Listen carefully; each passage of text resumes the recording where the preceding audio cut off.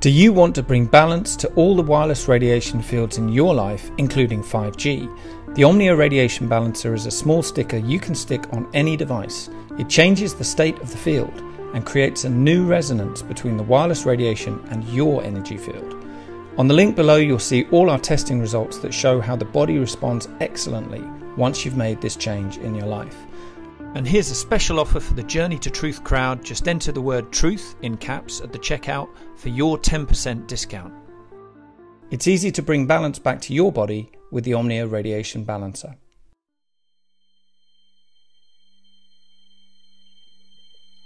This is totally unreal that this happened like in 1942 on this planet.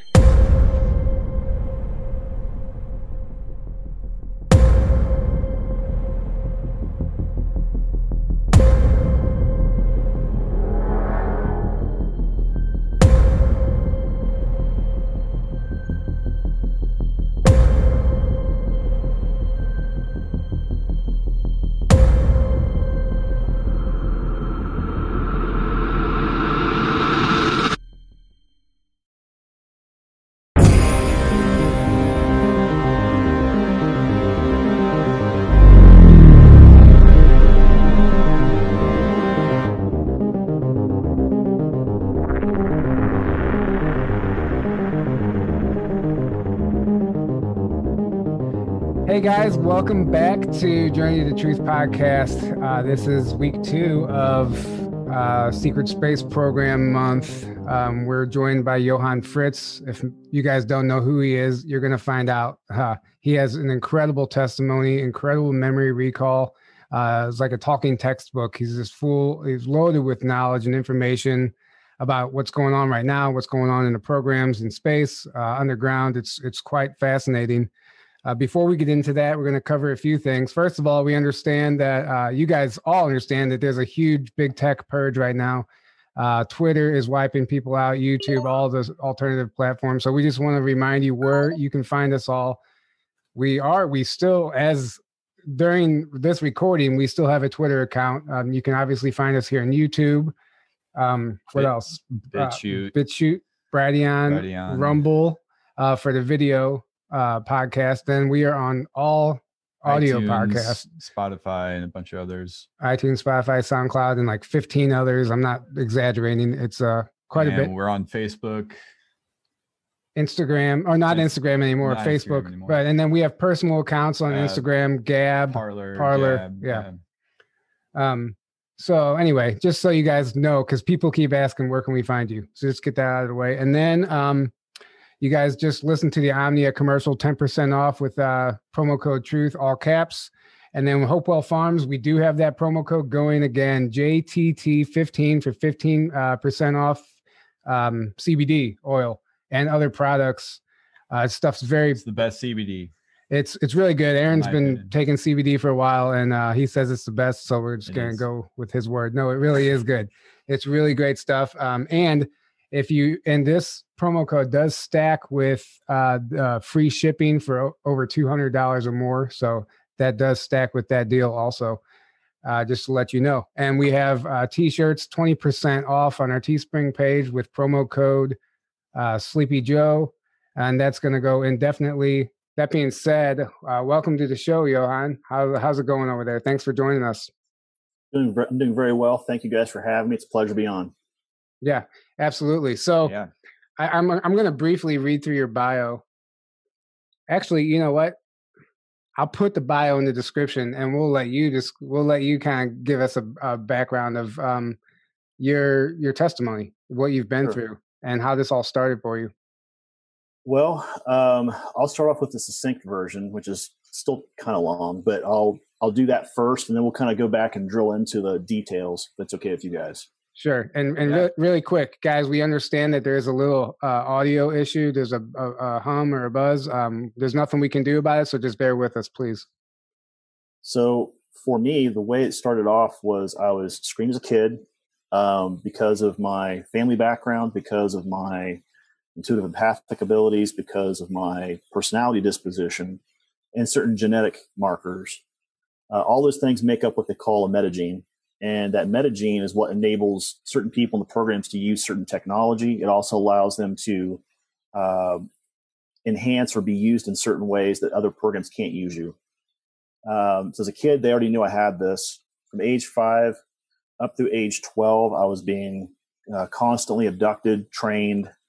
I was being put through MK Ultra, which you guys, or the follow-on MK Pegasus, which ended in '95. If you guys know what that is. Yes. Then age 12, that's when I actually started what I would call real super soldier training. For Peter the Insider, between age 12 and 14, apparently I still carry the record as having gone through all 4 layers of that fastest. So, for whatever that's worth. And at age 14, then they started actually putting me what they called training missions, where they actually would have us in simulated armor. We would go through and do simulated battles up through age 17, 18. And a lot of this stuff as a kid, for me, was showing up as dreams. I didn't know how to quite process that. My mom just thought I had a super hyperactive imagination. Not the case. So at age 17, I actually enlisted in what's called DEP, which is a delayed enlistment program for the U.S. military. And that's when all the abductions stopped for me, was the minute I enlisted in the Marine Corps. And I actually went through what they call an early boot camp program at that point. They don't have that anymore, but they used to have what they call an early boot camp program. I went through that, came back, went through my senior year, and then I finished up the last remaining part of my 4 years in as after my graduation from high school. Now, during that time, when I was actually enlisted and overseas, that's when all the stuff for the programs began for me. Specifically, the tracking that they had been doing since I was a kid, it followed me all the way through the military. And at that point, when I got to Diego Garcia, that's where I was taken off planet. I was put through what they called NDOC. A company called Shoreline runs the NDOC process on the moon. You're put through that. And then once you go through that NDOC process, they figure out where they're going to send you. Like who are they sending you to do actual work in the programs, right? My case, I qualified as a grunt, a soldier. Imagine that, right? And so at that point, I was sent to a program called Kruger, where I worked. I had 2 alters actually I know of at least that were in Kruger. And then one of those alters, the guy who I've using the moniker for here, the alias, that was my name in that particular program, which is Jean Fritz. That particular alias was transferred out at a certain point to what they called JDFC's Joint Defense Forces Command. They have a sub-command called Mars Defense Forces. And I basically was transferred there. I went through their boot camp, their weapon program. We did some missions with them. While I was doing that stuff, I was being screened by another officer for Dark Fleet, what CG calls Dark Fleet, Nakwa from Rajir. And at that point, that's when I got brought into working off planet outside the solar system. And eventually, there was a decision that had to be made among all the Dark Fleet Command people, staff, where we decided, are we taking the black goo and are we putting up a slavery? And another group was already kind of being formulated off to the side, which is called the Alliance. And there's 2 segments to the Alliance. But one of these segments approached us and said, we know that you guys are talking about this idea of breaking away from Nakwa from Rajir. We could use people with your background, your intelligence background, your weapons, your ships, all that stuff. We could use that in our group if you guys are willing to help join us to help protect Terra and protect our colonies. And at that point, the guy that we call the old man, he called all of his senior staff, like me. I was aide de camp at this point. Really quick, when you say old man, is that who Corey refers to as Sigmund? Is this the same guy? So the originator of Sigmund is a clone. Okay. Let's be clear. And we're going to get to that in a little bit when we start talking about some of these other programs, okay? Sure. But Sigmund was a clone that they used for security purposes. So people like the old man would upload Sigmund with a certain level of information and then have him go deliver it. Okay. That way, if somebody took him out, it doesn't take out the old man. And by the way, he knows when he dies, because when he rehomes, he has all that knowledge still here. Yeah. So there's a lot you're skimming through that people don't understand. So when you get through it, I'd like to go back and break down, like, As far as Diego Garcia, Kruger, even whenever you refer to Terrans or Terra, like that, people don't know that that's what they refer to. That's what they refer to as Earth. People off world call Earth Terra. Exactly. Mm-hmm. So yeah, we'll get into that. But yeah, continue. Can I give a real quick shout out, by the way, while we're going through all this? Yeah. I have four groups of people, actually 5 groups, but I'm going to go through them real quick here. First, I want to give a shout out to James Rink, Super Soldier Talk. Mm-hmm. Awesome videos, just as a shameless plug. If you guys haven't seen the SSP 101 video, please go watch it. It gives amazing overview of what we're talking about. We've both seen it. We're putting together the 102 or the part 2 or whatever James is going to call it. We're doing that right now. So you guys will see a follow-on that has all the tech, the ship stuff, the weapons, the vehicles, the armor. I cannot wait. That's coming out. For those who don't know, that first one is 4 hours long, if I'm not mistaken. It's a 4-hour long video of basically the history of the SSP with him and James Rink, who we will have on at the end of the month. But yeah, it's fascinating. James is a good friend of mine. He's awesome. We tried to put everything in there that we could think of. Now, James and I have a bit of a disagreement on like timeline and place, but the overall gist of what you're seeing in that outline in 101 video is very, very succinct and pretty accurate. So if you haven't watched it, please do. There will be like a part 2 or a 102 video coming out. So don't be surprised when that jumps. The second person I'd like to give a shout out to, or the channel, is Jessica Morocco's channel, her and Peter the Insider.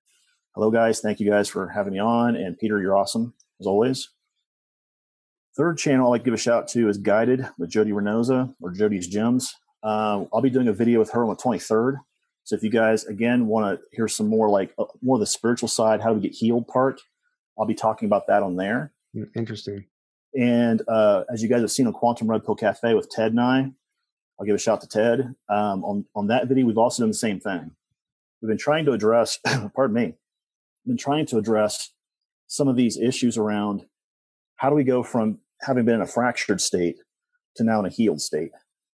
And as we're talking about some of the subjects around the SSP, this subject keeps coming up. So Ted and I keep addressing it because people want to know. They're like, well, how do I get myself into a better, healthier spiritual state, in a better, healthier emotional, mental state, right?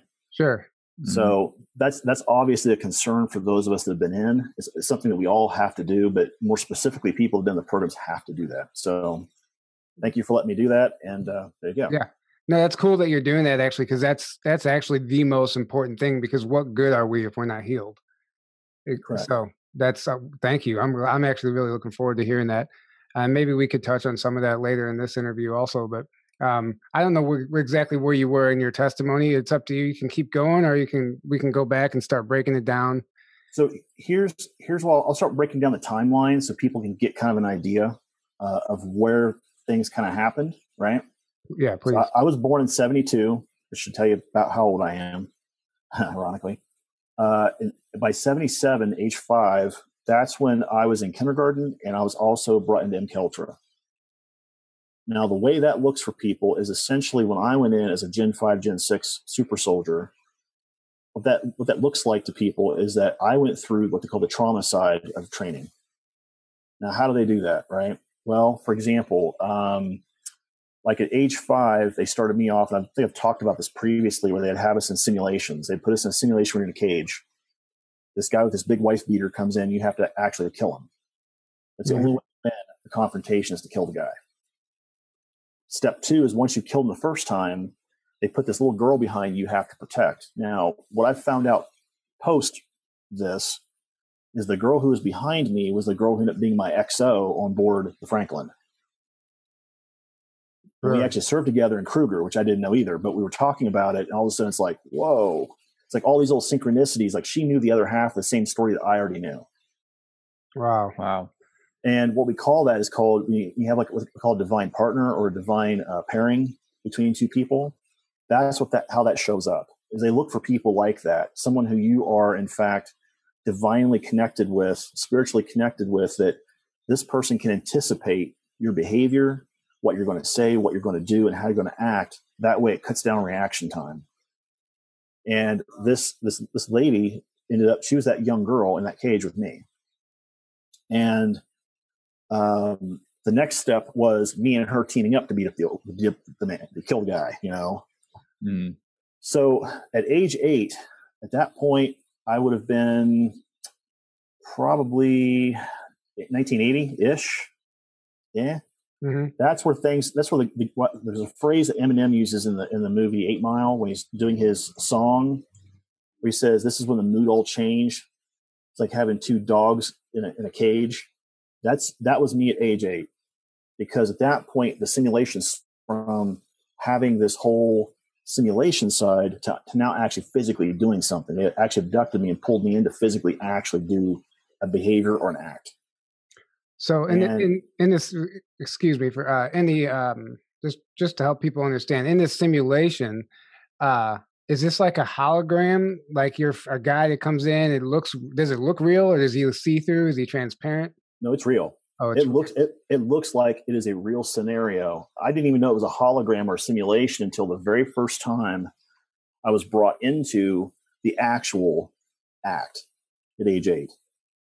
Okay. That's what one of the guards told me. He said, "Well, you've graduated all your simulations. Now you can do the real thing." And then they put you in a real life or death scenario at that point. Well, the very first real life and death scenario for me was the one that I've chatted about, where they bring me into a room. I've got a guard on either side of me. I'm age 8 at this point. In front of me is a 55-gallon fish tank on a table. In front of the table is a gun. To my right corner, I see someone sitting with a hood on their head. And there's a gentleman sitting back in the shadows. All I can see is his hands, his wrists, and the front part of his feet. And by the way, for those people who don't know, go look up Dr. West. He's a guy who ran MK Ultra for a number of years. He also ran MK Pegasus for a number of years. I believe that guy was him. Oh. And based on the ring he had on his hand and based on the way he looked in that memory, from what I've seen of him during his interviews, and get this too, right? So this same guy testified at the Patty Hearst trial, which should tell you that Patty Hearst was probably programmed. And also, too, he testified at the Oklahoma City bombing. It should tell you those 2 individuals, meaning Timothy McVeigh and his partner, were both probably programmed. So all this crap that people are talking about where they're saying, well, the government wouldn't do that. Well, yeah, they do. Yeah. Not only do they do it, that's how they operate. Yes. Yeah. So that at age 8, I was in this room, and the first 52 times I would not kill the person in the hood. Now, how does that look? Well, either I'm being drowned, electrocuted, meaning they electrical straps to your gonads and electrocute you so you die. They could beat the crap out of you, stab you, whatever. Maybe they use a gun on you, right? But those first 52 times, I died. At the 53rd time, something changed for me, because when they brought me in, I basically had this thought in my head, is like I'm not doing that again. And when they brought me in the room, by the time he got out, "What do you need?" He'd normally say, "What do you need to do?" But when he said, "What do you need?" I'd already grabbed the gun, shot the person in the hood, and I was actually pulling the upper receiver back to see if there's another round inside the magazine. And the gentleman sitting in the chair looked at me and said, "Why are you checking the magazine for?" I said, "If there's a second bullet, I'm shooting you." At that point, he said, "Congratulations, number 3, you passed." Now, what I mean by that is that everyone who's in the programs, when you're going through MK Ultra, you're numbered. Every group, meaning every pod, you should have 20 people in a pod, and they're all numbered. So you have 1 through 20. And I was number 3. And he told me that number 1 through number 2 had already been killed. They were not coming back to the programs, so they couldn't pass. So whenever you say you were killed and you come back, people need to understand that. So is this a regen tank technology? They bring you back. Or is this or are they just, is that a clone of you that's being killed and there's original? No. Okay. This is actually regen or hollow medbed technology. The reason why they do that, the reason why they leave the memory of you dying, is so that when you become an adult, you no longer fear death. You have zero fear of death. So when you're out on the battlefield, you'll do anything without thinking of the consequences. Yeah. Correct. And more importantly, also what that does is it also, in my case, and my girlfriend and I've chatted about this, in my case, the other thing that did was it also changed my fight or flight reflex, meaning that I don't have any flight reflex. Mine's all fight. So when it comes to someone like jumping in my crap and all of a sudden there's like, well, we're going to do this or this to you. It's like my brain goes, okay, it's time for you to die. That's the way my brain computes the math. It's like I'm already a 4-3 black belt and a prior combat Marine. You really want to do this? Yeah. Excluding all the super soldier crap, right? Yeah. So that's where for me, my brain is already wired differently than most people in that respect. But what happened at age 8, that started the process where the real stuff started. And they would go through multiple iterations of this until they actually had your brain broken, usually for about a 4-year period. Every night I had abductions. Every night I would go through this. Every night I would, have these iterations. At age 12, that changed again. At that point, they brought me to this place up at the LOC where essentially I was put through what's called super soldier training. It was the very first time I was put into a room with a bunch of kids. If you guys ever watched the movie Soldier, Universal Soldier? No, Soldier. It has the lady who's married to Rock Hudson, her husband. I'm not sure. Yeah, I don't know if I've seen that movie. Kate Hudson's dad. He's Okay. he's a very well-known actor. Stepdad, I guess. Anyhow, that movie, you go look up Soldier, essentially the way you see the kids being brought up in those groups, military-wise, that is exactly what the beginning of MK Ultra looks like when you're actually in the super soldier part. Except they're teaching you how to function as a unit. Like you'll go through tests where you're expected to not talk at all. Because what they're looking for is psychically, they want to make sure all these people are bonded, right? The second thing that happens is they're looking for natural born leaders. Who gives the orders? Well, it was me and another guy, and we were the ones constantly giving the orders. So they broke us up into groups, and we were allowed to run our units as kids. And that's where they start picking out these people with natural leading abilities. So did you get your memory back immediately, or what? How did that process occur? So for me, it came in steps, right? The first step was I got out of the military. I basically was a functioning alcoholic, and I had a lot of issues around PTSD, stress, anger. Most of it was redirected anger, I would have to say in hindsight. And a lot of it came from the fact that I didn't realize what had been done to me. Mm-hmm. And when I finally made that connection, I was working with this lady, Connie, that I talk about. When she helped me make that connection, all of a sudden, the whole dynamic inside here changed. Mm. We started doing all the post-hypnotic regression stuff. And the second half of the session would be like her doing like massage work, Reiki work, energy work, maybe even actual therapy, like sitting and talking about how'd that feel to you? Where are your emotions at? Let's talk about processing that. Right. Yeah. So she was a licensed therapist, a board certified therapist and counselor. But she was more like metaphysically minded. And she was the person that kind of helped me navigate through working through all that stress. And what happened is she popped a lot of the memory caps. Now, I would have to say this, at that time, my brain was not ready yet to release that information. So from 96 to 2012, I was going through this steady process of my brain, my subconscious saying, I'm ready to release this now, right? 2012, I had an NDE. All of a sudden, any chemical blank slating, any psychic memory barriers, any of that stuff popped during that NDE. I come back. And by the way, I'm not saying go have an NDE. I have to be clear about this because through some of my discussions, some people have gotten the impression that that's okay to go do. No, it's not. Don't do it.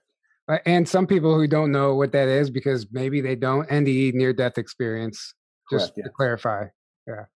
So in my case, I had that happen. And then when that happened, all of a sudden, I went through this massive change internally. I had met this woman who I'd been married to. And through that process, I basically had a bunch of these memories starting to crop up. And what I started doing was I took all these old documents that Connie had given me. I had already scanned them into Word docs, basically. And I started formulating the flow of how all this stuff kind of fit together. I was listening to other people who had been through this, and I was trying to reformulate what happened to me. Like, where does that fit structure-wise into what happened to me, right? Mm. So over the years, I've been writing all of that stuff down. Okay. And what had happened is after I started writing all this stuff down, I started trying to figure out where these memories fit into the timeline. And that's that timeline we were just talking about, right? So when I got taken up there, this is after the super soldier training, right? So I go through that 14, join the military. All of a sudden, the abduction stopped, and I'm like, whoa, this is kind of weird. But basically, for a year, I didn't have any abductions, and I thought that was fantastic. Mm-hmm. Even though it was my senior year in high school, it was like the most peaceful time I had, because I already knew I had a job post high school, and I didn't feel like I had the abductions going, so I could actually sleep at night. I didn't have like all the stress and all that crap going on. Sure. Yeah. So I get in the military, and all of a sudden I see that same folder that showed up from grade school, where I had my name, my data, all the information about me, all my intuitive testing that happened at grade school. By the way, they do this, by the way. A doctor would come to our school, and I was like a disciplinary problem. So like every time I got sent to the principal's office, he'd do like the typical like psychologist voice, right? He'd be like, "Will, let's sit down. Let's talk." That's a good impression. "I need you to breathe with me, Will. Can you breathe with me?" He'd do that kind of voice, and you're kind of going, "Oh, okay." And then he'd pull his deck of cards out, and he'd say, "Will, what's on the card? How does this feel to you? What symbol is this?" And it was a Zener deck, by the way, for those people who don't know what a Zener deck is. And I would guess it. I had no idea. He never tell me if I was right or not, by the way. But I would guess the stuff. And when I got in the military, I see we're doing our psyche evals. And here I am as a squad leader, and I've got this other squad ahead of me going through doing their stuff. I'm hearing all the answers that he's talking about. So I'm like, okay, well, I know what I'm going to say when I go in. I literally walk in the door, report in as ordered, sit down. He looks at my name, he pulls his head back a little bit. He gets up, he walks over, he shuts the door, which has been open the whole time, mind you. And then he pulls out the official Marine Corps crap and goes, "Okay, we're just going to pencil whip this. That's done." He goes, "Okay." He goes, "Now let's get to the real crap." And he pulls that stupid binder out. I'm like, "Oh, God damn it." The binder from when you were a kid. Yes. And I'm looking at that thing going, "Oh, man, he's going to open that binder and they're going to kick me straight out of boot camp." I thought I was done. Yeah. And he opens it up. And I see in there, there's like stuff listed in there. It says on the intuitive empathic test part, it's like an 85% accuracy rating from kindergarten up through 11th grade. Right? That's really good. On the personality disposition part, that's the part I found problematic, because it had stuff like this individual does not respect authority. This individual is highly aggressive. This individual uses violence as a tool. And like shit like this is showing up on the list, and I'm going, "Oh my God." Yeah. Right. So it's like all this stuff showing up. I'm just like, "Oh Jesus, this is not good." And he looked at it. He's like, "Do you want to serve your planet, your country, and your fellow countrymen and protect them with the best of your abilities? Yes or no?" I looked at him like, "I thought that's what I was doing, sir." He's like, "You don't understand, recruit." He asked me that 3 times. By the third time, I finally said yes. He's like, "When you get to your AIT screening, when they actually screen you again for your AIT testing," he goes, "you need to give the captain who you talk to this word, and he will give you a word if you give him this word." That's how they actually track people who are starting to enter the programs, is through these keywords. Different programs, different access to these programs are tracked by keywords. Does Interesting. that make sense? Yes. Yeah. Okay, so they would have to have some type of system in place. Yeah. Well, it's called challenge and response system. So when you come into an area and they give you that keyword, what they do is they look at their list and they give you the response to that list, which is them upgrading you or giving you the new keyword or challenging that keyword, right? Point is that happened with me through the military, and happened twice. And the third time was when I went to the moon. So I get deployed to my unit in Okinawa after going through AIT, jump school, all that stuff. I get to Okinawa and we get deployed. And when we got to Diego Garcia, that's where I got taken off planet. We're actually on a refuel. We actually flown from Okinawa, Japan to Diego Garcia, and we landed there to do a refuel. And what they were going to do is fly helicopters from Diego Garcia or the airplane from Diego Garcia to either Yemen or UAE, and we take helicopters back down to the Kitty Hawk CH-53Ds. And that was the plan, anyhow. Now, so all your training you were just telling us about, that all happened on Earth? All the MK Ultra, all the training. Okay, so then Diego Garcia is an island in the Indian Ocean, for those who don't know. The actual super soldier training happened up there. Okay. But everything excluding that happened down here. Okay. Just so we're clear. And then Diego Garcia, is that just a military base on an island in the Indian Ocean? It's actually in the Indian Ocean. Yeah. Let me see if I got a picture of it here somewhere. Yeah, let me allow you to screen share here if I can. Yeah. I was pretty sure I do. Multiple participants can share. I'll do it this way. I'll just look it up on Google. Yeah, Google. Yeah, if you have anything you want to share to back up anything you're saying, because I know you do have some really awesome photos and documents and stuff.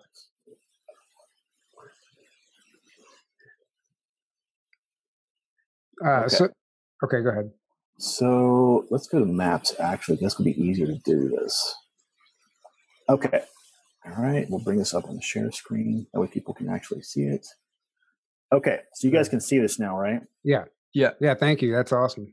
So this is where I would say the majority of people that go out as foot soldiers, especially for special ops or your Marines or your Navy, you're probably getting flown out of Diego Garcia off planet. This is also the number one place where the Merchant Marine Fleet, when they do exchanges for slaves to whatever, they're doing it here as well. And the point that we were at was there called Point Marianne, which is the southern end of the airport at Diego Garcia. So if you look in here, there's this long 2.5 mile long runway, right? Mm-hmm. Point Marianne is the very southern, I guess, southeastern end of that runway. And that's where I had to walk to from the other end of the runway. We landed, we had to walk from this northwestern tip all the way down to the base down here. There's some empty buildings down at that southeastern end. Point is that as we did that, right, we end up and we get down there, and that's where we went through what they called phase 3 of screening, which basically involves they bring people in from upstairs from the moon. They come in, they essentially do what they call a temporal, synaptic, and physical scan of the body, including DNA. They do that so if anything happens to you, they have a record of how to rebuild you, basically. That makes sense. It's like a blueprint. Yeah. Yes. And also, by the way, that blueprint is used when you go through what they call blank slating, and they use that retrovirus to actually rewrite parts of who you are. That is actually what is being done. That retrovirus is being programmed biologically, like a CRISPR bug, to re-edit parts of you to get you back to where you were at age 21. So that's how the age regression technology works? It's part of it. They also use chemicals that it's the same chemicals they're currently using today for like diabetes medication. They also inject that into your system.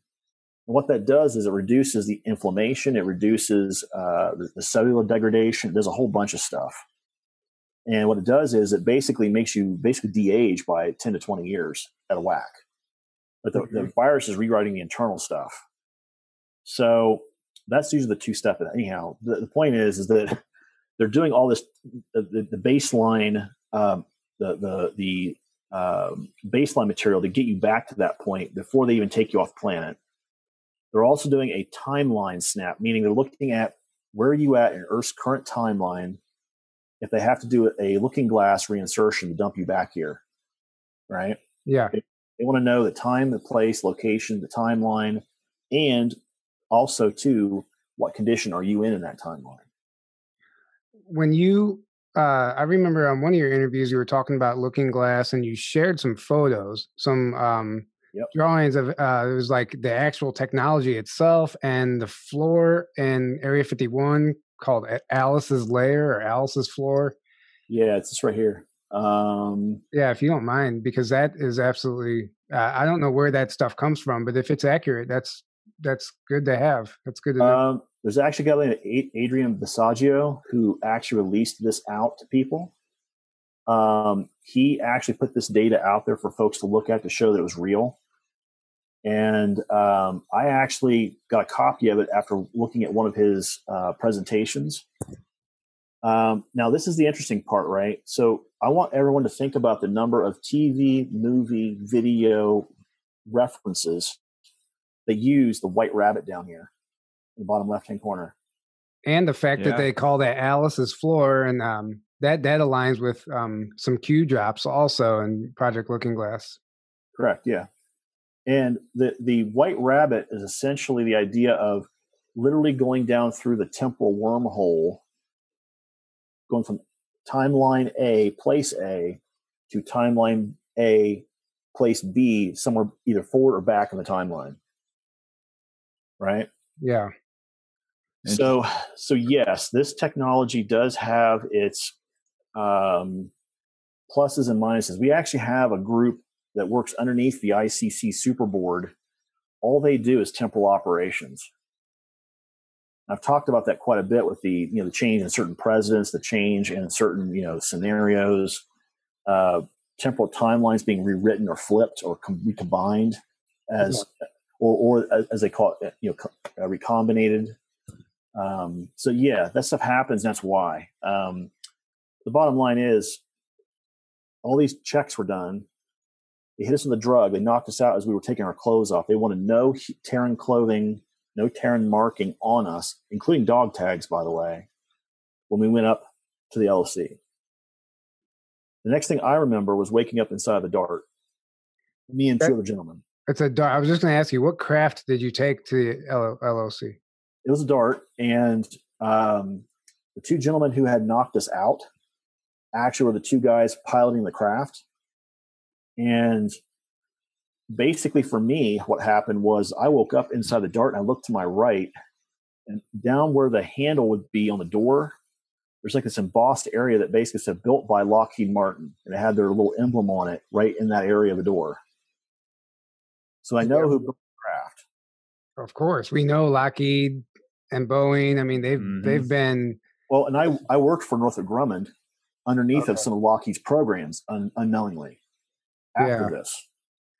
Really? Well, that's where these black budget programs spawn from. That's where this technology is created. And there's think tanks. I mean, that's what William Tompkins talks about, sitting in on those think tanks. That's where a lot of these designs came from. So at that point, as I'm sort of awake, I'm kind of groggy. I hear these two pilots talking about this idea of what they call Jericho, which is a city on the moon. That's what it means in Arabic. And when I heard that phrase, the ship was turning this way, and you could see the broken off Pyramidion and the upper area of the LOC on the moon inside this crater, the Jules Verne crater. And they were diving at this, what looked to me like another crater inside there. And I thought we were going to hit the surface. We went right through it. And it's a hologram. I blacked out again. And by the time I woke back up, that was when the door was opening up and we were being drugged out of this DART craft by these guys in black camis. And they bring us into this area that Shoreline uses for reception. And they basically handcuff you to the seat, and they also ankle cuff you to the seat so you can't move or run. And I don't know how long I was there, but I remember this guy sitting next to me basically said, don't look around. They'll see you. If you wake up, they will know you're awake. He said, this guy over here, he's already dead. And when I kind of moved my head up a little bit, this guy had his head all the way back, and he was ashen gray, and he was dead. Wow. And they were giving us a drug injection when we were in the chair, which I'm guessing was done to basically magnify or amplify our psychic abilities. Some people don't have the ability to handle that injection very well, or they negatively react to it. Same way we do with viral stuff today here on Earth. Sure. Sometimes people's bodies just doesn't agree with the shot, right? Yeah. At that point, I'm screened again. And after going through that screening process, I'm essentially put through what they call INDOC, which basically means indoctrination. They put you through an MK Ultra upgrade. They give you a whole bunch of packages based on the programs you're going to be in. They call up certain altars. They program those altars up. Now explain what an put them back altar to is. sleep. Explain what an altar is, please, for people who don't know. Okay, so the easiest way for me to explain this without getting into a whole bunch of psychological technobabble is to say that when you go through trauma, a part of you disassociates from the current cognitive mind.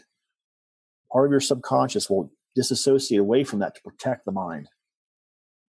And that part that disassociates is the alter ego, the alter. Mm-hmm. And what they do in the program is they take that disassociative part, they crack it open, they dump all the memories, the trauma, the pain, all the programming, all the language upgrades, every skill set you would need is dumped into that altar at that time. Every 72 hours after an upgrade, you're tested. So, for example, you might walk into a room and they'll start immediately speaking to you in German. And they expect you to recall and talk in fluent German as if it's a normal thing to do once that altar is activated, which is usually activated through either a set of keywords or a set of key alphanumerics, usually. And as you're talking to these guys, they may have you do like martial arts. Show me this particular martial arts style. You do it. You do a full kata on what that is. Show me how to use this weapon. And they have like weapons laying in front of you on the table. You have to pick the right weapon. You have to be able to basically chamber around, fire the weapon at the target, pull the magazine out and put it back on the table as if it's autonomic reflex. So it's like the Matrix, basically, in a way. The Matrix does not do it justice, in my opinion, because it's not like, in my opinion, Neo is still bound by his own brain. Okay. Whereas with this, there is no bounds. It's like essentially in the altar, there's nothing up here limiting you on what you can do. There is no limits. There are no morals. There are no laws. There are no black and white. It is just do or not do. So Neo's character was just to make it digestible for the audience. Yes. Yeah. Okay, continue. This is fascinating. Yeah. So once I went through all that stuff, at some point, one of the guards came in and I didn't realize it was my final testing in InDoc. He comes in, he's like, you've already been requested to go to your next assignment. So what I didn't realize at that time until later, when Peter and I were chatting about it, was that Gabriel Kruger had actually requested me to come directly to Kruger because of my test scores. Because he was screening everyone that went through my particular InDoc program. Like, where are these people at on their scores? Like, what are their aptitude tests? What are their IE tests? What are their weapon tests? Martial art tests, all this stuff. What is this person? What can they do? Right? Yeah. Apparently, the minute he saw my test scores, he's like, I want that guy and I want him here now. So I get jerked out of training. And I'm thinking I'm getting blank slated, by the way, at this point. I didn't realize I'm getting sent somewhere else. I thought I was getting blank slated. But all of a sudden, the guy brings me to a separate room. He says, take off all your clothes. We're going to give you a new set of clothing to walk to the base. That way people don't know who you are or where you are. Change my clothes.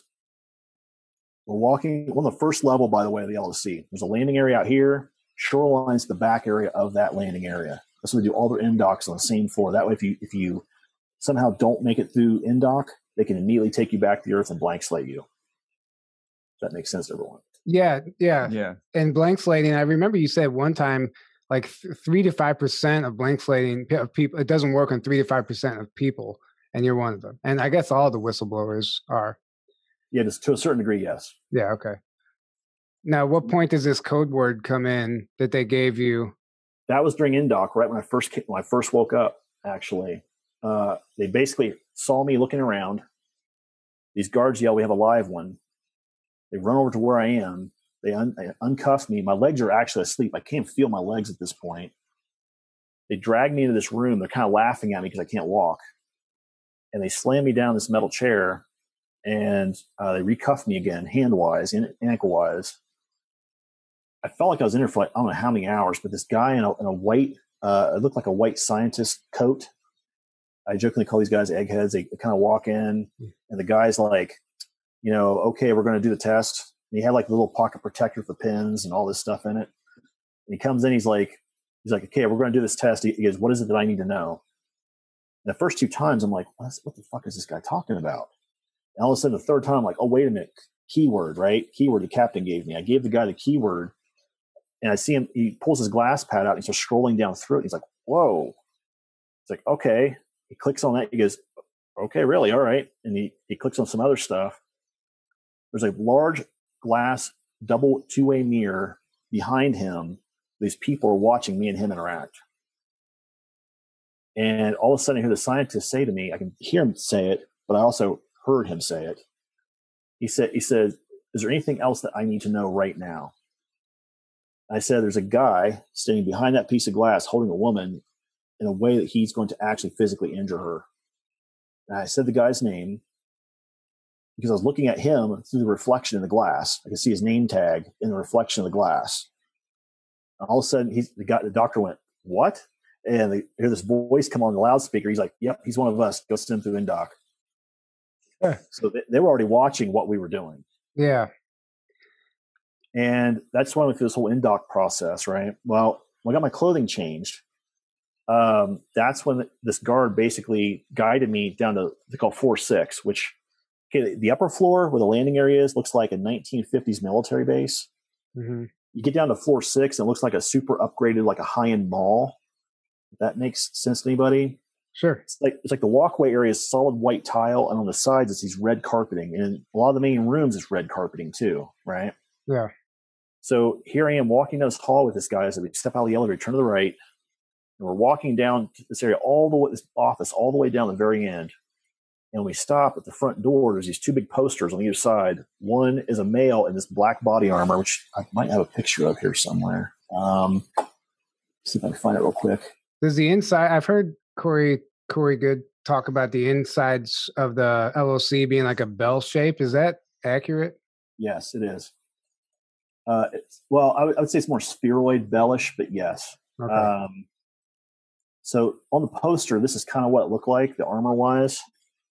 The artist who did this did a really, really good job. But the idea is that this particular poster, they had 2 of them, one male, one female. And on the bottom of each poster, it said, when you need to tie up all loose ends and you want nothing left undone, call Kruger. And it's all in German, by the way. Right? Yeah. And Kruger is, it's like an off the books military group up in the SS in the programs. Yeah. And another thing too, by the way, I'll show some people this as well. This might actually help some folks if they want to figure out what's going on. So I'll share this as well really quick. This is the website that Peter and Jessica are having us refer people to. This is the ACIO's website. It's acio-agency.org. It's like Alien Contact Intelligence Organization or something like that. Yep. And if you go over here to where it has... Oh, it's at the top. I didn't see it. Good job reading. Yeah, I didn't even see it at the top. If you go down to where it says Worldwide Military Corps and click on that, you can see right here, it actually has Kruger listed as one of the military corps. Now, again, I'm not advocating the timeline or the locations, but I would say in terms of who they are and what they do, this is very accurate. Did you not say one time there's a video game called like Mirror's Edge or something that uses the Kruger logo? Yes, yes, actually, that is correct. I might actually have some screen captures out of that, actually, if I think about it here. See here, guys who for the listeners out there, I know this is a lot of information to digest, and it's hard to get through it all, and really it's hard to get through it without being distracted because things need to be explained. So we apologize if we're all over the place here, but just bear with us. This is one of the many images where you see Kruger put on the back wall inside of the Kruger Sec building, and this individual here, believe it or not, in real life, she is the granddaughter of Gabriel Kruger, Faith Connors. Really? And this is from the video game, though? This is a screenshot? This is from from Mirror's Edge Catalyst, the 2019 version, yes. And there's tons of this in there, by the way. Tons of disclosure on stuff. So direct SSP disclosure down to that person. Yes. Gabriel Kruger's in that game. Faith Connors is in that game, his granddaughter. There's a bunch of people in there. What's that one Call of Duty game that has Kevin Spacey in it? I think you know what I'm talking about? Mm-hmm. Where he that he's like but then Call of Duty Cold War, maybe. Is that the might right be one? But I mean, I'm sure you'll get to that later with the guy that looks like Kevin Spacey. Kevin Spacey shares a special place. The clone of him has shared a special place in my heart knot. And we'll get to that here in a second. Paul Serene, yeah. Paul Serene, yes, my old buddy, yes. But the idea is that I get to Kruger, and when I walk in the door, there's a desk to the left, a reception desk. The lady sitting at that desk is Gabriel Kruger's daughter, Alexandria. And she stands up, and this guard the whole time in the elevator, he's like, don't fuck this up for me. I got the hots for this girl. She's really pretty. If you screw this up, I will make sure you're blank slated, blah, blah, blah. Yeah. He's giving that whole speech, right? I'm kind of like, whatever, And we get in there, and I see Alexandria stand up, and he hands her my glass pad. And all of a sudden, as she's reading the glass pad, Gabriel Kruger walks out of his office and comes out front, and he's standing there looking right at me. And he walks over and looks at the glass pad that his daughter's looking at, and he makes a recommendation. He says, put him in Naguma's company and put him in Peter's fire team. So what? Now I'm looking for that reference. Just a second, okay, so people understand the impact of that statement, right? So he walks back over to his office. This guy who I call Commander Naguma, which may be the wrong name, but in my head, that's what I seem to remember. He comes out, and I've actually met this guy in the here and now. He does have memories of Faith because Naguma was dating Faith up there, and he's looking at my glass pad, and he's like, "Holy shit! Look at the scores this guy's got." And Alexander's like, "Yeah, Dad says to put him in your company with Peter, right?" The Peter he's talking about is Peter the Insider's fire team. Okay. Peter and I served together in Kruger for a while. Interesting. That's where the baseline information is. Like Peter and I, we know each other on that level. Like we served together. Like I know his voice. I know how he's going to react. Psychically, I know how he thinks. That's what happens when you're in a fire team. You guys get kind of synced up, and when you're doing stuff, it's like you kind of enmeshed. You kind of know exactly what that person's going to do. Sure. So, and that's why Peter the Insider has been such a crucial part of a lot of people coming forward. Yeah. And also, too, by the way, I'll say this: if you go back to that ACI website, so yeah, Peter's stuff is on there. I'll share this really quick that way you guys can look at it while we're talking about it. We actually put what we call it up here on the menu. We had ACI Associates, and Peter's bio is up here as well, by the way, and so is Jessica's. When you click on that, it brings up James's bio. It brings up Anthony Zender, and it brings up mine. This guy, Michael, down here, he is the guy who was, in fact, Commander Naguma, the guy I'm calling Commander Naguma. Oh, interesting. So, anyhow, the idea is that, so Naguma takes me back. He brings me into what's called receiving, right? The first thing they do when you go into Kruger is they actually put you into a clone body. That's the very first thing they do right off the bat. They have you take off all your clothing. They put it on this little cart that's next to this little cryo unit. They bring you over to a tank where you basically step inside this vertical tank. It fills up with this liquid auger mask on it. Has a display on the inside and a display on the glass. And what's happening is as this tank fills, what they're doing is they're getting ready to transfer the essence, either the alter or what's in your brain, to the clone.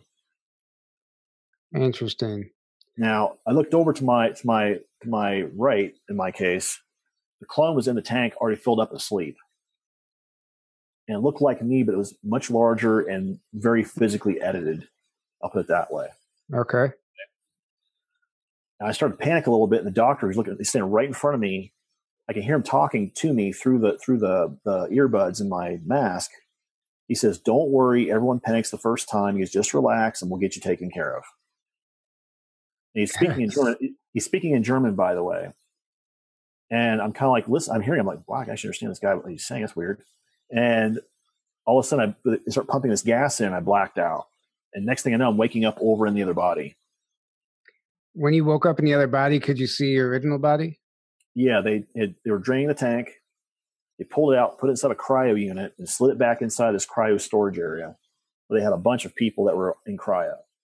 And then that body is just kind of remained there for the duration of your time in the programs, and they put you back in that body before you were spliced back. Kruger and Monarch are a few of the programs that use clone bodies. MDF and Knockwaffen do not. Okay. They do not use clones. But Kruger does. And because what happens is with Kruger, since you're what they call a direct action team, what happens a lot of times is if you ever get shot, if you ever get wounded, if you ever die, there's two things they do. One, they always bring the body back. That way they can't recover the tech from the body, because you're usually full of femtotech and other stuff that other companies want. And secondly, the part of you that's in the brain rehomes right back to the cryogenically stored body. So it's like having this weird kind of a weird save game. If you ever played video games and you have like a little save spot where you're like going in to do your boss fight, and all of a sudden you wake up and you're back in your body and you're like, crap, you know? They put you back in the tank, new clone, they send you back down after the same boss again. It's almost like that's where they got it, the idea for respawning in a video game from the program. Yes.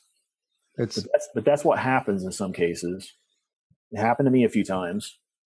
And what ends up occurring is at a certain point, you figure out that you also have these MK Ultra abilities that are there as well, the super soldier abilities.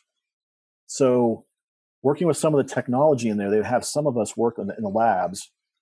This guy that we call Dr. N, essentially he was the guy that built all of the implants and augments for people.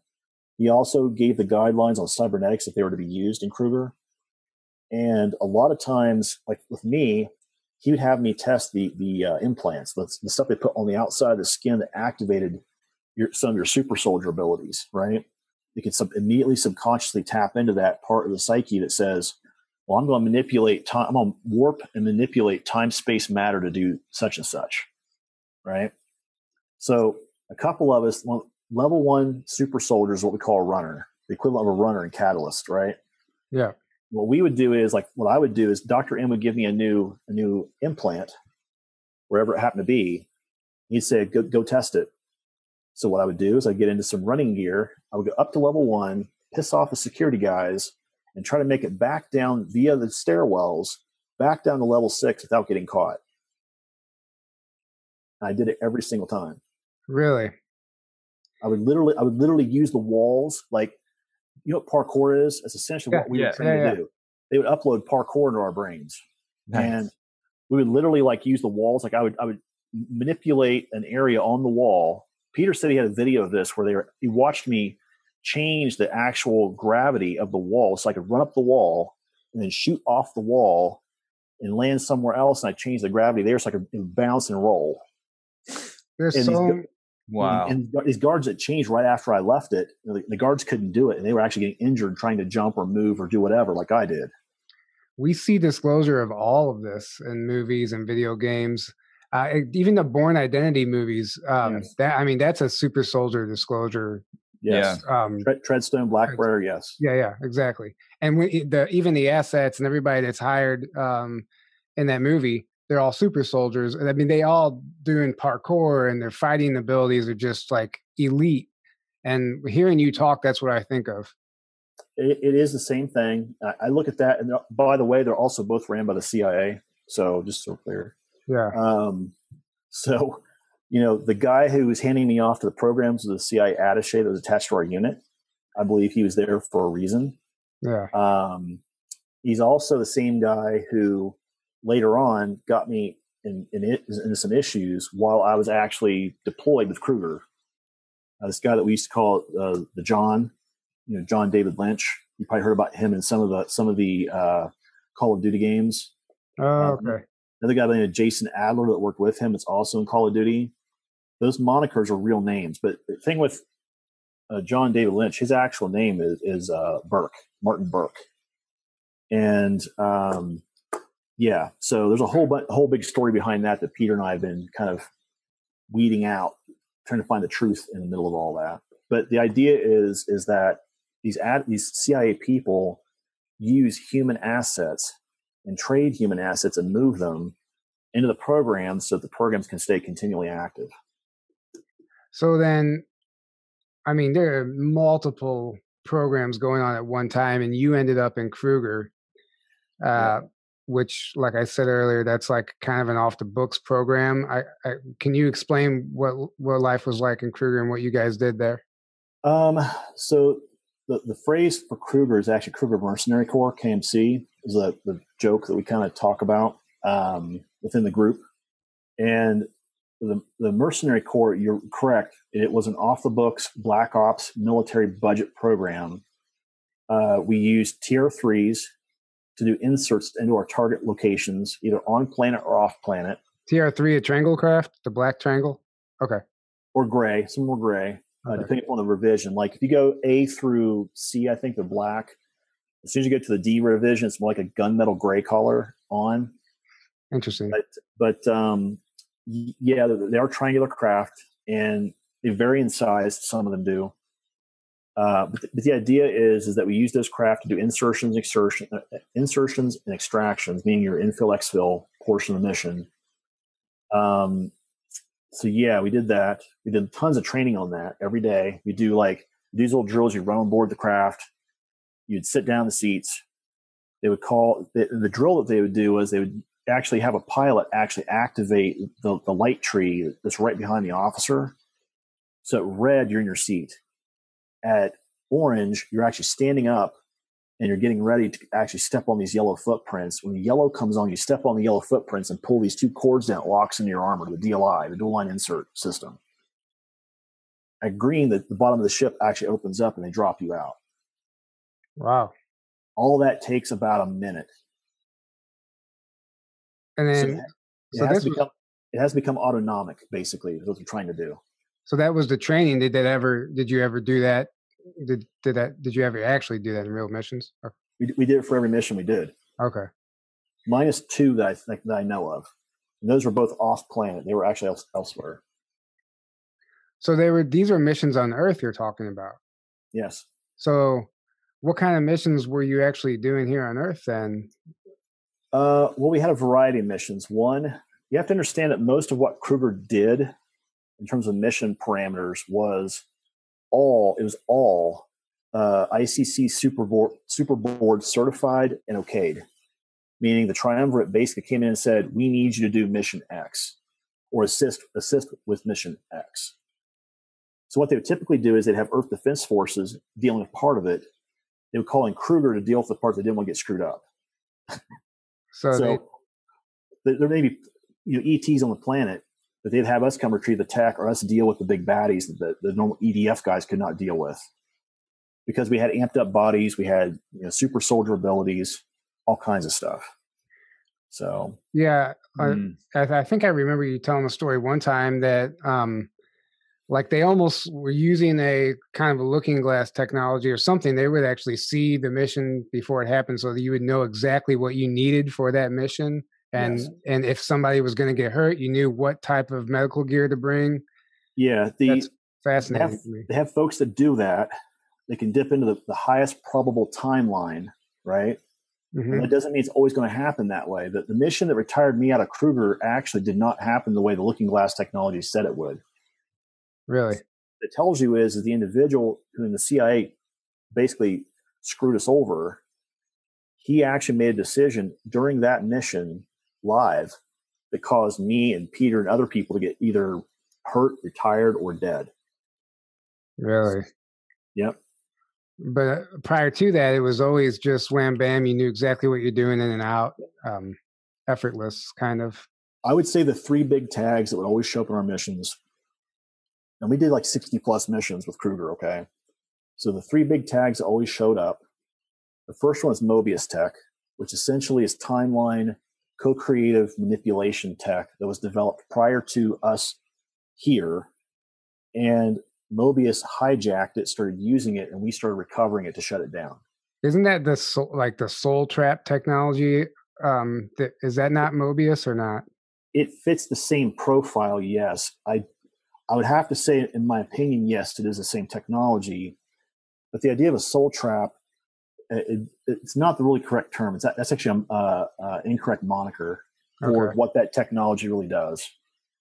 But the idea is that you have to understand that we're living in a created pocket universe because Mobius had screwed up the previous attempts to try to manipulate our universe. So do that for a minute. All right. To do any of this for a minute, shit. That'll warp some people's noodles, right? But the idea is that technology it can be unstable, but ETs typically have been using it because of that instability. They know it has an area of effect. So, for example, this is what I'll talk about for just a second here. Think about the unrest that's been going on in the Middle East for the number of years it's been there, right? Yeah. And the idea is that these ET groups and Mobius have been plopping Mobius tech right in these hot spots, and the area of effect is affecting everybody around it. This is why you see these wars start cropping up in certain areas, or the Arab Spring, or all of these Muslim insurgencies and riots in Europe, for example, or what happened in Russia with Chechnya and all these, the issues they had there. All that crap. Is it like a group think? It makes everybody puts everybody on the same page. Sort of, yeah. What it does is the unit basically has these two large twisted crystals inside it. They're the power source that manipulates the time, space, matter around us, right? Mm-hmm. The actual processing unit has 4 buttons on it.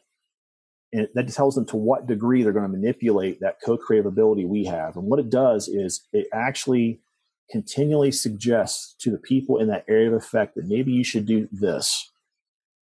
Is continually trying to implant that thought into the thought streams, right? And it's like a subliminal message, kind of, yeah. Yeah, but it's happening on a brainwave frequency. So you have this information constantly being dumped, right? Constantly reinforced, constantly dumped. And all of a sudden people start having this thought of, well, maybe I should go do that. And all of a sudden now they're being controlled by that tech, right? Wow. It's one of the things that super soldiers are actually immune to is Mobius tech. Because we've already got our brain hemi-synced. Outside influences don't affect us that way anymore. So where do you said the Middle East, this technology is located? I mean, I can see all this over the world. All over the world, yeah. All over the world, but that's one of the areas that specifically that we kept going back to a lot there in Europe. I feel like this would be used in like major cities and stuff to you can keep people asleep that way, right? Yes, absolutely, right? Yeah. You can put low vibe thoughts into their head and like very primitive desires and cravings and stuff like that. If you have an area where, let's say that you're trying to make sure that people do not revolt, you could program the tech and turn it on and actually put it on what they call aggressive mode, which is the top mode. And that's exactly what you're talking about with people going to sleep. People will not, they will not rebel. They're like, I don't want any part of that. I don't want to mess with El Jefe. I don't want to mess with, Leticia, sorry. They won't do it. And because they're afraid, and they basically, the co-creative part of their brain is basically telling them that I do not want any part of any sort of insurrection or rebellion or revolution. Is this what happened in the Phoenix Lights? Why nobody remembers that? Like it just kind of came and went. Can they do that to make people forget this UFO sighting? They can, and they call it these gases that the Draco used in their craft. They can also, I think William Tompkins even talked about this. William Tompkins. Yeah, he actually has an actual photograph of the reptilian tanker. Yeah. Emitting this gas. Yeah. So you have this gas that can put over large population areas, right? Mm-hmm. It does that too, but on a more direct interaction layer, right? Mm-hmm. So there's multiple ways they can do this, and they usually use the tech and the gas in areas with high population centers. Contrails is another way to tell if you're in a high population center, by the way. If you do not have contrails above where you live, they're probably not using Mobius tech or the gases there. Oh, they're using them here. Using it here for sure. Yeah. That's interesting. Okay. So that was, I would say the Mobius tech was number one. Off-worlders, meaning people who are not Terran, would be number two. And three would be where we would be given directives and mandates directly by the super board, meaning one of the missions I talked about with Paul Serene where I took his clone out, right? Yeah. That was an actual triumvirate direct action mission that we were told we had to do. There was no way of getting around that. We were basically told we have to do this, and that is that, and have fun. And so, go ahead. So basically, that's the three main groups of the missions you typically find Kruger people in, right? Okay. Yeah. And usually they're contracted, they're paid and contracted to go do that particular mission. So let's get in. I mean, this could go on forever. There's a million directions we could go, but you mentioned Paul Serene and Kevin Spacey. So how many? So from what I understand, Kevin Spacey is a clone of Paul Serene, basically. But Kevin Spacey doesn't actually know that there's another version of him in the programs. Paul Serene is using a cloned body of Kevin Spacey, yes. Okay. And then this is the case with other actors and politicians or not? Like I've heard you say Tom Cruise before, I think. So if you look at Monarch, which is the company that Paul Serene owns and operates, he actually provides a security service to Hollywood and elite people who have the money to pay for a clone. And what he does is he gives them the ability to give them that he calls ultimate blanket security, meaning if they kill the clone, you're still alive, right? Sure. We'll even provide psychological services to help you when you come back, sort of thing. That's the way he markets this to the Hollywood, the political people, your CFR Bilderberger people, all those guys. And what ends up happening is that when he gets that genetic sample, they have the ability to use that clone elsewhere now. I've heard that, I don't even know where I heard this from anymore, but I've heard that like Tom Cruise in particular, like they use his clone in movies. That's why he does all of his own stunts, and that's why he doesn't need a stunt double because it's his clone. I would disagree with that because I know he broke his ankle filming one of the Mission Impossible movies. Okay. And he talked about it. But the clone being used actually is a guy who actually runs the Umbrella Corp. And you guys may have heard of the what's the game where they have the zombies that are created by the virus. Resident Evil. Yeah. That's Umbrella. Mm-hmm. And again, hard disclosure showing what Umbrella does as a biological weapons manufacturer. So they take off-world tech, they turn it into bioweapons, then they sell it to the other programs. In terms of like, what they're doing, how they're doing it. Anyhow, that umbrella tech basically falls into the NBC category, right? Now, typically they don't do nuclear, but they definitely do chemical, biological tech all the time. And I was trying to think what the guy's name is. It's in that group. Let's see if I can find it here real quick. It is. Yeah, the guy who runs this name is Richard Bay. He's the guy running Umbrella Corp. And he's not a nice gentleman. So basically on that page we were looking at that had the worldwide military corporations, I'll bring this back up again here real quick. Yeah. So you guys can see this. Basically, you see this little statement here. It says 4 corporations with positive influence on humanity, right? Mm-hmm. And then when you scroll down, it says corporations with a negative influence on humanity. And look who the top one listed here is. It's Monarch. Monarch, Mobius, and Delphi. Umbrella is also listed here too. Murkoff, Shaw House. There's quite a few of them in here. But the idea is that as these corporations start doing more and more operations against the will of the people here on the planet, that shoves them more into that negative category. That makes sense to people. Yeah. Sure. Yeah. I remember you saying one time there's a photograph on the internet somewhere of Kevin Spacey and with somebody else. Ghislaine Maxwell. Ghislaine Maxwell, Ghislaine, however you say her name. But it's actually not Kevin Spacey. That's actually Paul Serene in that photo. Yes. Are you able to pull that up? I haven't been able to find it. They took it off the internet. Makes sense. No, of course they scrubbed a bunch of crap off the internet here within the last 4 months.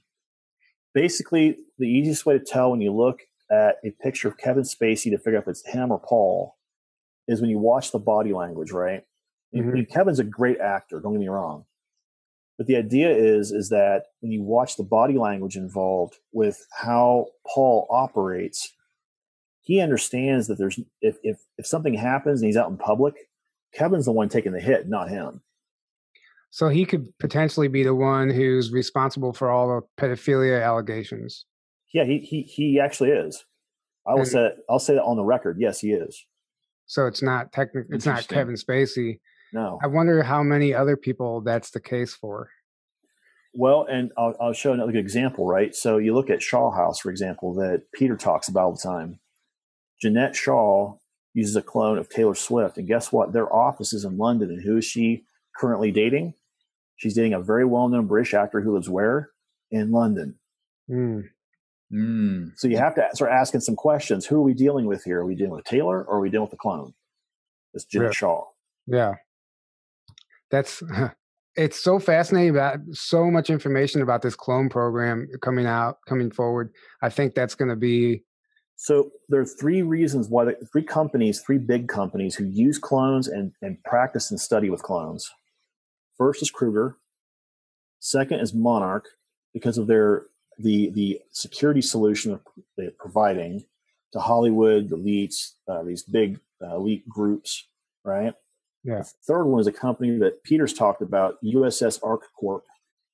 And what they're doing essentially, Peter and I have chatted about this company. Ark, in that title, stands for Antediluvian Recovery Center.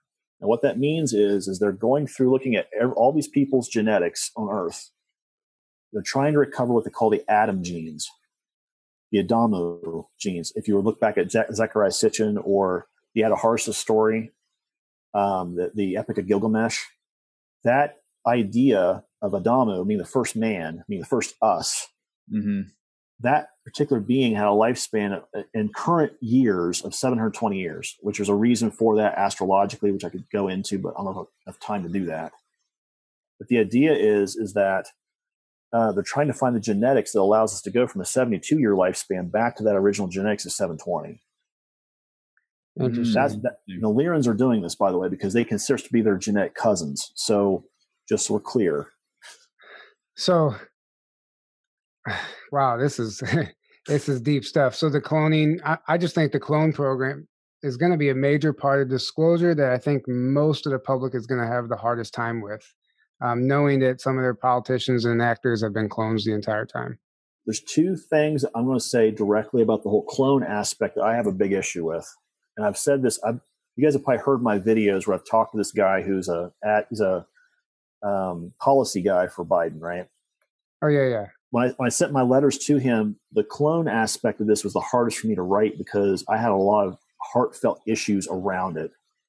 You know, how are people going to feel when they find out there's a copy of them up there being used for, sexual slavery, torture, they're being partially eaten, regenerated, all kinds of stupid shit. And then you've got the other aspect of this is what happens if we bring them back and this person commits a crime and it looks like you did it. Yeah. I mean, genetically, they're an exact copy of you. Sure. Yeah. It's a huge problem. I'll just say this. I have no way of verifying it, but I've had somebody make me aware, and I'm not going to disclose who, but they said that there's a clone of me alive right now in S4, Area 51, basically, living at the same time, basically. And I was cloned at age 5, and this whole thing, I'm like, I don't know if that's true. I have no way of knowing that, but they do that sometimes. Hearing these testimonies, it's just like, well, it seems possible. I have no idea. So the other side of this too, right, is the fact when you get into programs like Kruger, you realize also the security necessity of having clones, right? Because you realize if you don't have an asset in the clone body and you lose that clone asset either through capture or killing, all of a sudden you've now lost, 21 years of training plus the cost of the clone, plus the cost of the individual and the training. And for a clone, it's an easy payout. You pay $1.7 million, you have a new clone sitting there, and you've got the asset information still contained in the frozen cryo asset. To me, it's a no-brainer. That's like a no-brainer to me. Yeah. It's hard. That is going to be tough. Like you said, when people discover that about themselves, that's not easy. Not easy. That's why when people say like full disclosure now, on top of just the trafficking and child trafficking, pedophilia. Yeah.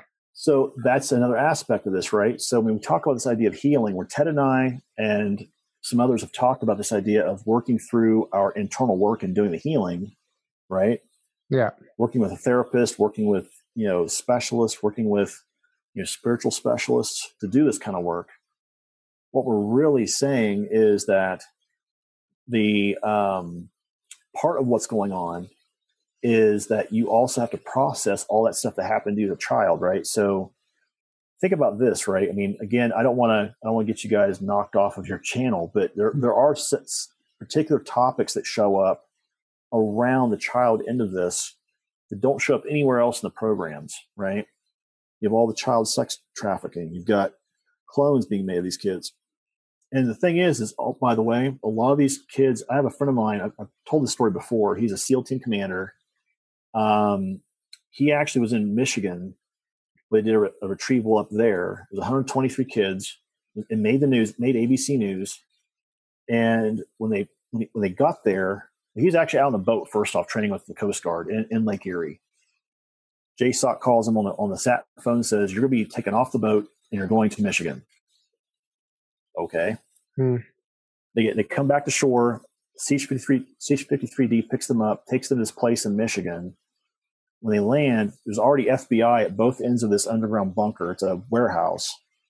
Now, here's the thing, right? When you're looking at a building and it has case steel, fire and blast proof doors, that takes money. Yeah. I don't care who you are. But these guys get there, and the FBI can't get in. They've been hitting it with bullets. They've been trying to, take it off the hinges, whatever. The door won't budge. And they asked the SEAL commander, said, "Can you guys make those doors go away?" He asked one of his guys, who's an EOD guy. He says, "Can we do that?" And the guy's like, "Yep, we got that in the bag." And all of a sudden, the doors get blown off the hinges. And when they go in, they took those 8 guys inside this front office area. 6 of those 8 guys died. 2 were restrained. They were trying to keep them from getting to this back door that actually went into the main warehouse area. And inside that main warehouse area, they had suspended cages with 123 kids in it. Each kid's in a singular cage. Wow. And these kids have been tortured. They have been, all kinds of bad stuff. But the big thing that hit there was a certain chemical they've been extracting out of these kids. And they were storing it in these large 55-gallon drums that they're shipping elsewhere. Adrenochrome? Yes. Yeah. Now, here's the thing, right? So a kid typically produces 6 to 8 ounces of adrenochrome over the course of their life, right? Think about this. And they've got 55-gallon drums of it. Gosh. Jesus. I mean, and that's one tiny facility that they were able to break into. There's thousands probably. I mean, and that's just on Earth. When I was talking to this guy via phone call, his comment to me was, he's like, "Will," he goes, "I've seen all kinds of crap, that I've seen in combat, I've seen in battle, I've seen all kinds of stuff." And he goes, "I still can't get that vision out of my head." He goes, "Us trying to get these kids out of this cage, and these kids, that's why they lived their entire life was inside this cage. They've never been outside that cage. Most of them are clones. They're not even on the record. None of them had any sort of SSNs. None of them had any sort of documentation or names. They're all tracked by a number.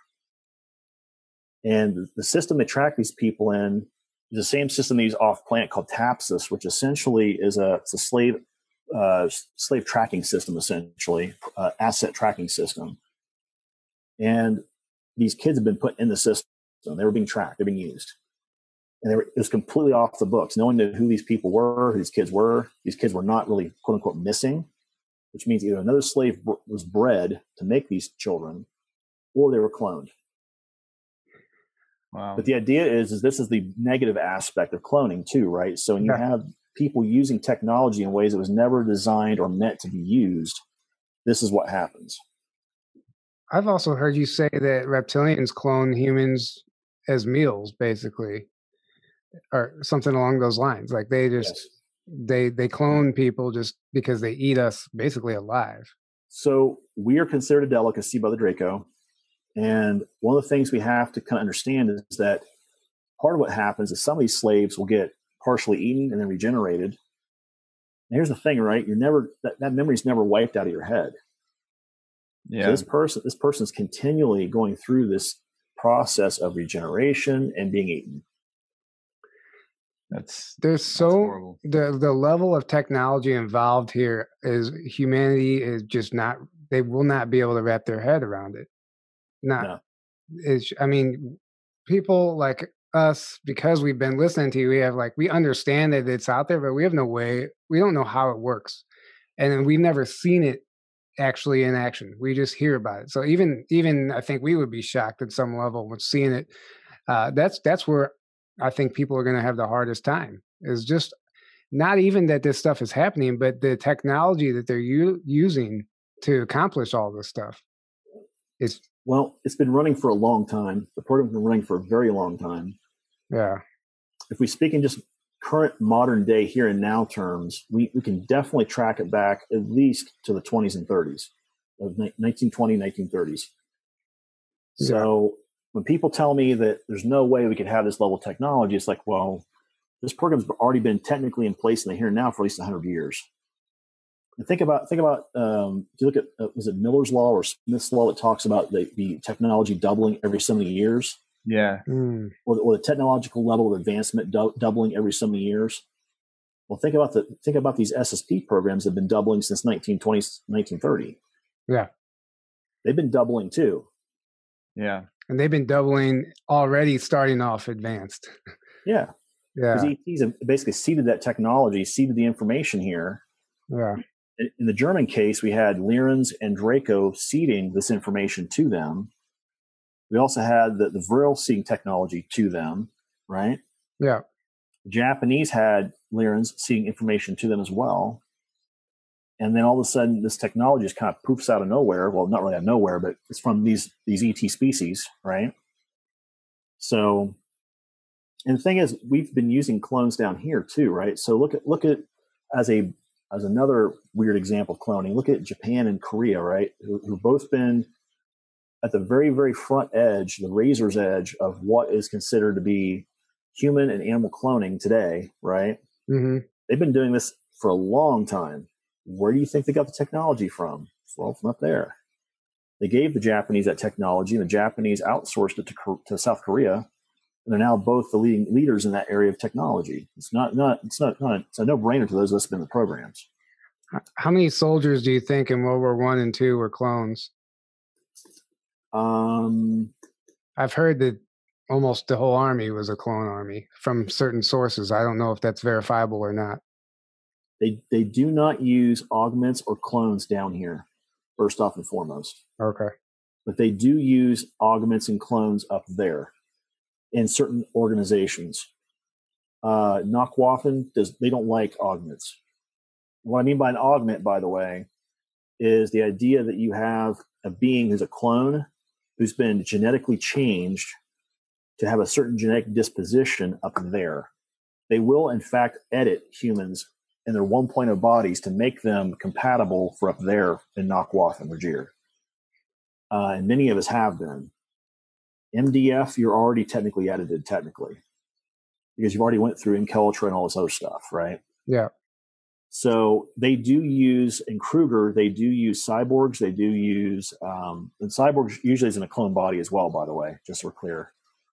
But they use a lot of cloning there, a lot of heavy cloning, because to them, it's easier to take a clone, manipulate it the way you want, and transfer the essence in, because the essence and the clone come from the same DNA source, right? Now all of a sudden you have a link. It's kind of like Avatar, right? When you watch the movie Avatar, Mm-hmm. where the brother who was also the twin of the guy who died could also take over that same Avatar body because of the genetic linkage, right? Okay. It's the same thing in Kruger, where you have a genetic linkage between you and that clone. And there's also a linkage between your biochip and that clone body as well. And Peter's talked about this quite a bit with James and others. But the idea is that biochip is also a link to that same clone as well. So what? Yeah, just common everyday knowledge. Right. So what are the potentials of Hitler being cloned? What happened with him? Have you heard any of that? Well, okay, so there's three main stories I've heard. All right, so if you follow the standard historical narrative, he died in Berlin, which I don't believe, by the way, but Sure. that's the mainstream historical narrative. Mm-hmm. The story that I do believe, based on all the research, based on everything that I've seen, was the story that Bob Baer did in his TV series Hunting Hitler. Mm-hmm. That to me was the closest to the facts based on everything they were able to uncover. And he died in South America in 1965. Yeah, he basically went to Argentina. Well, he actually died up north of Argentina. But yes, it was actually a small city that was there, a small group of people. Martin Bormann, Hitler, and a few others all escaped up to this little area, and they started raising families, having their own life there. They had a ton of capital to work from. They bought their own houses, started businesses. But the idea is that they didn't think that was abnormal. And by the way, these individuals that went to South America were people that were chosen or not deemed essential for the secret space programs. Because what happened was all the people that went to base 211 in Antarctica, New Schwabenland, those individuals were trying to make a legitimate break from the Nazi Third Reich. We actually call those guys Antarctic Germans, or AGs. AGs, yeah. Now, that particular group was very afraid politically that the UN and the U.S. military specifically, like what happened with Operation High Jump, to try to come down and actually try to wipe them out. So by the end of World War II, they were already off planet and up at the LOC. They moved all their assets, all their people, anything of importance to the programs up there. They did keep some people down at Base 211 because of what we saw with Operation High Jump. But I personally feel that was a security contingent, because we're still Draco in the base when they left, because that base at New Schwabenland actually rented from the Draco. Yeah. So the Draco base was already there before they even moved in, basically. They kind of they were working with the Draco the entire time. Yeah, anyway. The Larens and the Vril, yes. Yeah. So you talked about your two theories on Hitler. Was there a third one? The third theory that I heard, and again, I have no way to confirm this, but I've heard it from multiple people, so that there may be some truth to this, was that Hitler was in fact cloned, essence copied and transferred, and he was taken off planet at one point. The original biological body died in 1965. This copy was taken off planet, and I've heard that it was either in Ceres or Mars where they saw a copy of that clone. And both of those locations both had German, what we call Mars German influences, the MGs. Yeah. They both had groups up there who were in fact actually, Mars Germans. That is plausible that they could have taken him up there as some way to maintain this idea of what happened on Earth. Now, the narrative is when they started taking these slaves off planet, they knew they had to have a way to keep them from rebelling. So they made up the story of a Third World War, the Earth in 1949 getting cobalt bombed, and there's no way for them to go back. Okay. I've heard that. I think I've heard you say that before. Yeah. And James and I have talked about it. Peter's talked about it. I've heard that from multiple people. Even Tony Rodriguez, who we just had on, he talked about it also. Yeah. Well, and that's the story I heard actually at Ceres. That's what the first place I ever heard it was at Ceres. Yeah. Tony and I talked about it when we did my talk on his channel, where my security group was brought in. We cleaned up a mess that the Fuhrer of the base wanted us to clean up, the command of the base. And we're basically waiting to be debriefed, and we were told to go have a lunch or dinner or whatever. Our guys are sitting in one area, and there's some slaves operating on Ceres, sitting right next to us at a table, and they're all talking about this narrative about how Earth was wiped out in 1949 by these big cobalt bombs. And the equivalent type bomb they're talking about is, if you look at what the Russians did with the Tsar bomb, the RDS-220, that's equivalently the size of the bomb they're talking about here. Talking like a massive bomb. Really? Right? And I heard that narrative there, but I was like, what are these guys talking about? Earth's still fine. I didn't say this, but I'm definitely thinking it, right? Yeah. And that's the thing with the programs, by the way. A lot of times when you're in doing your job, you think a lot of stuff, but you never say it out loud. Not the point, though. The point is that that is a common narrative that you do hear up in some of the German facilities off planet. They talk about that particular narrative. Yeah. Well, and so there seems to be a large German presence in the solar system. I mean, how many breakaway civilizations or off-world colonies do you think they have besides Mars and Ceres? Well, there's been three three potential breakaway civilizations, right? The Mayans, potentially the Templars, and the Germans for different reasons. Okay, we know for a fact the Mayans definitely did, because they were actually picked up by the Palladians and taken to Taygeta, where they were allowed to settle there.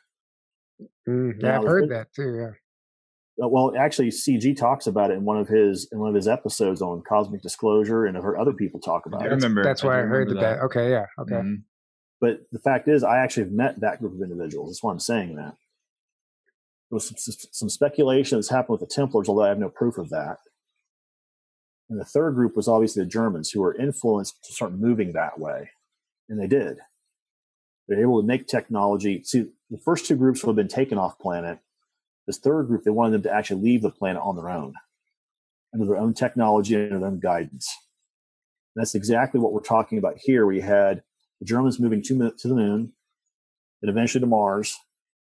And they move into the belt, which is where Sirius comes into play. And they start establishing other facilities on Jupiter, Saturn, and other places in the system, even all the way out to the Oort cloud, like Makemake and other locations. Now, is Makemake, there's a station just past the Oort cloud, I've heard. It's like a very high-ranking station. Is that Makemake, or yes. Is that okay? And that's like between here and Alpha Centauri? Well, it's actually just on the very verge of the outside of the Oort cloud, and it is used as a security observation post.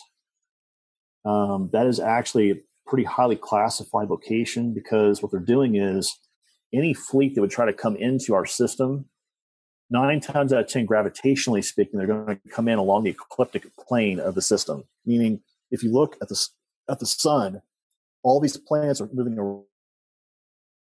Oh, hang on a second. Horizontal pattern. Or you froze up for a second, but you're good. You say if you look at the sun, what?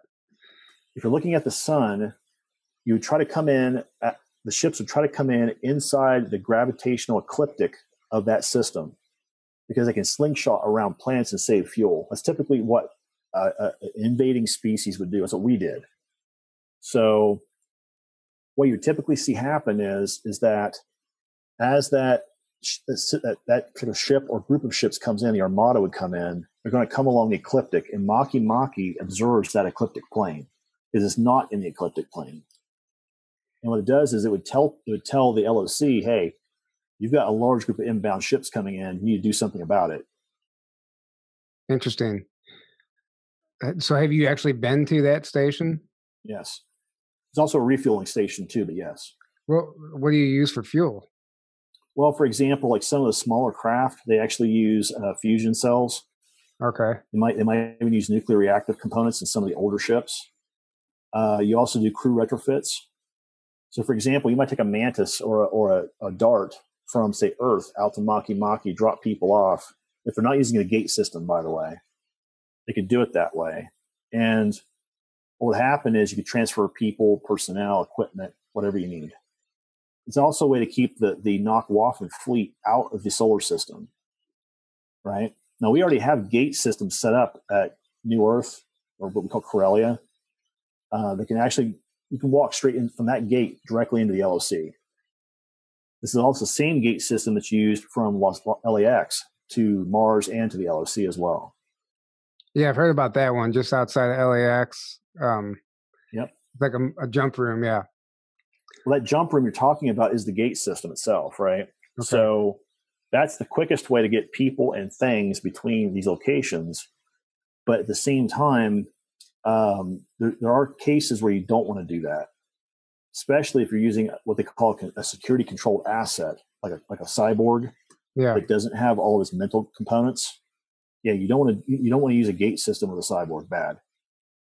What did the inside of the station look like, Makemake? Are any of these stations or ships like organically based? No. This is okay. They start off TBM. They send a crew in that does the TBM portion first. Then they drill out the whole, like the guts of the station first.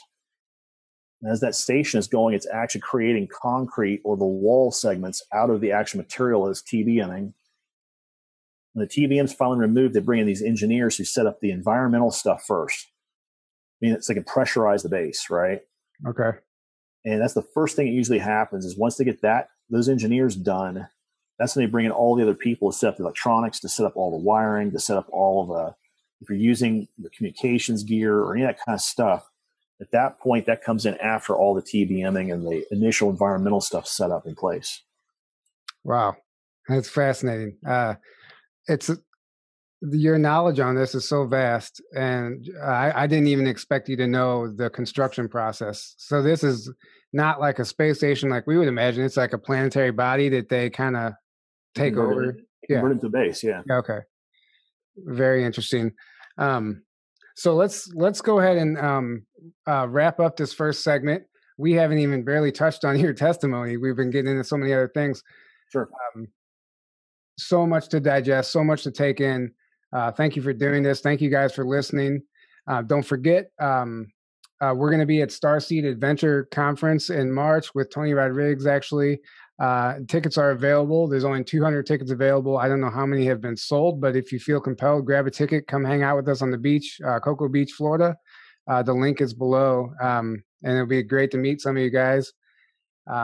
Johan, thanks. We'll be back shortly. And until next time, guys, have a good evening.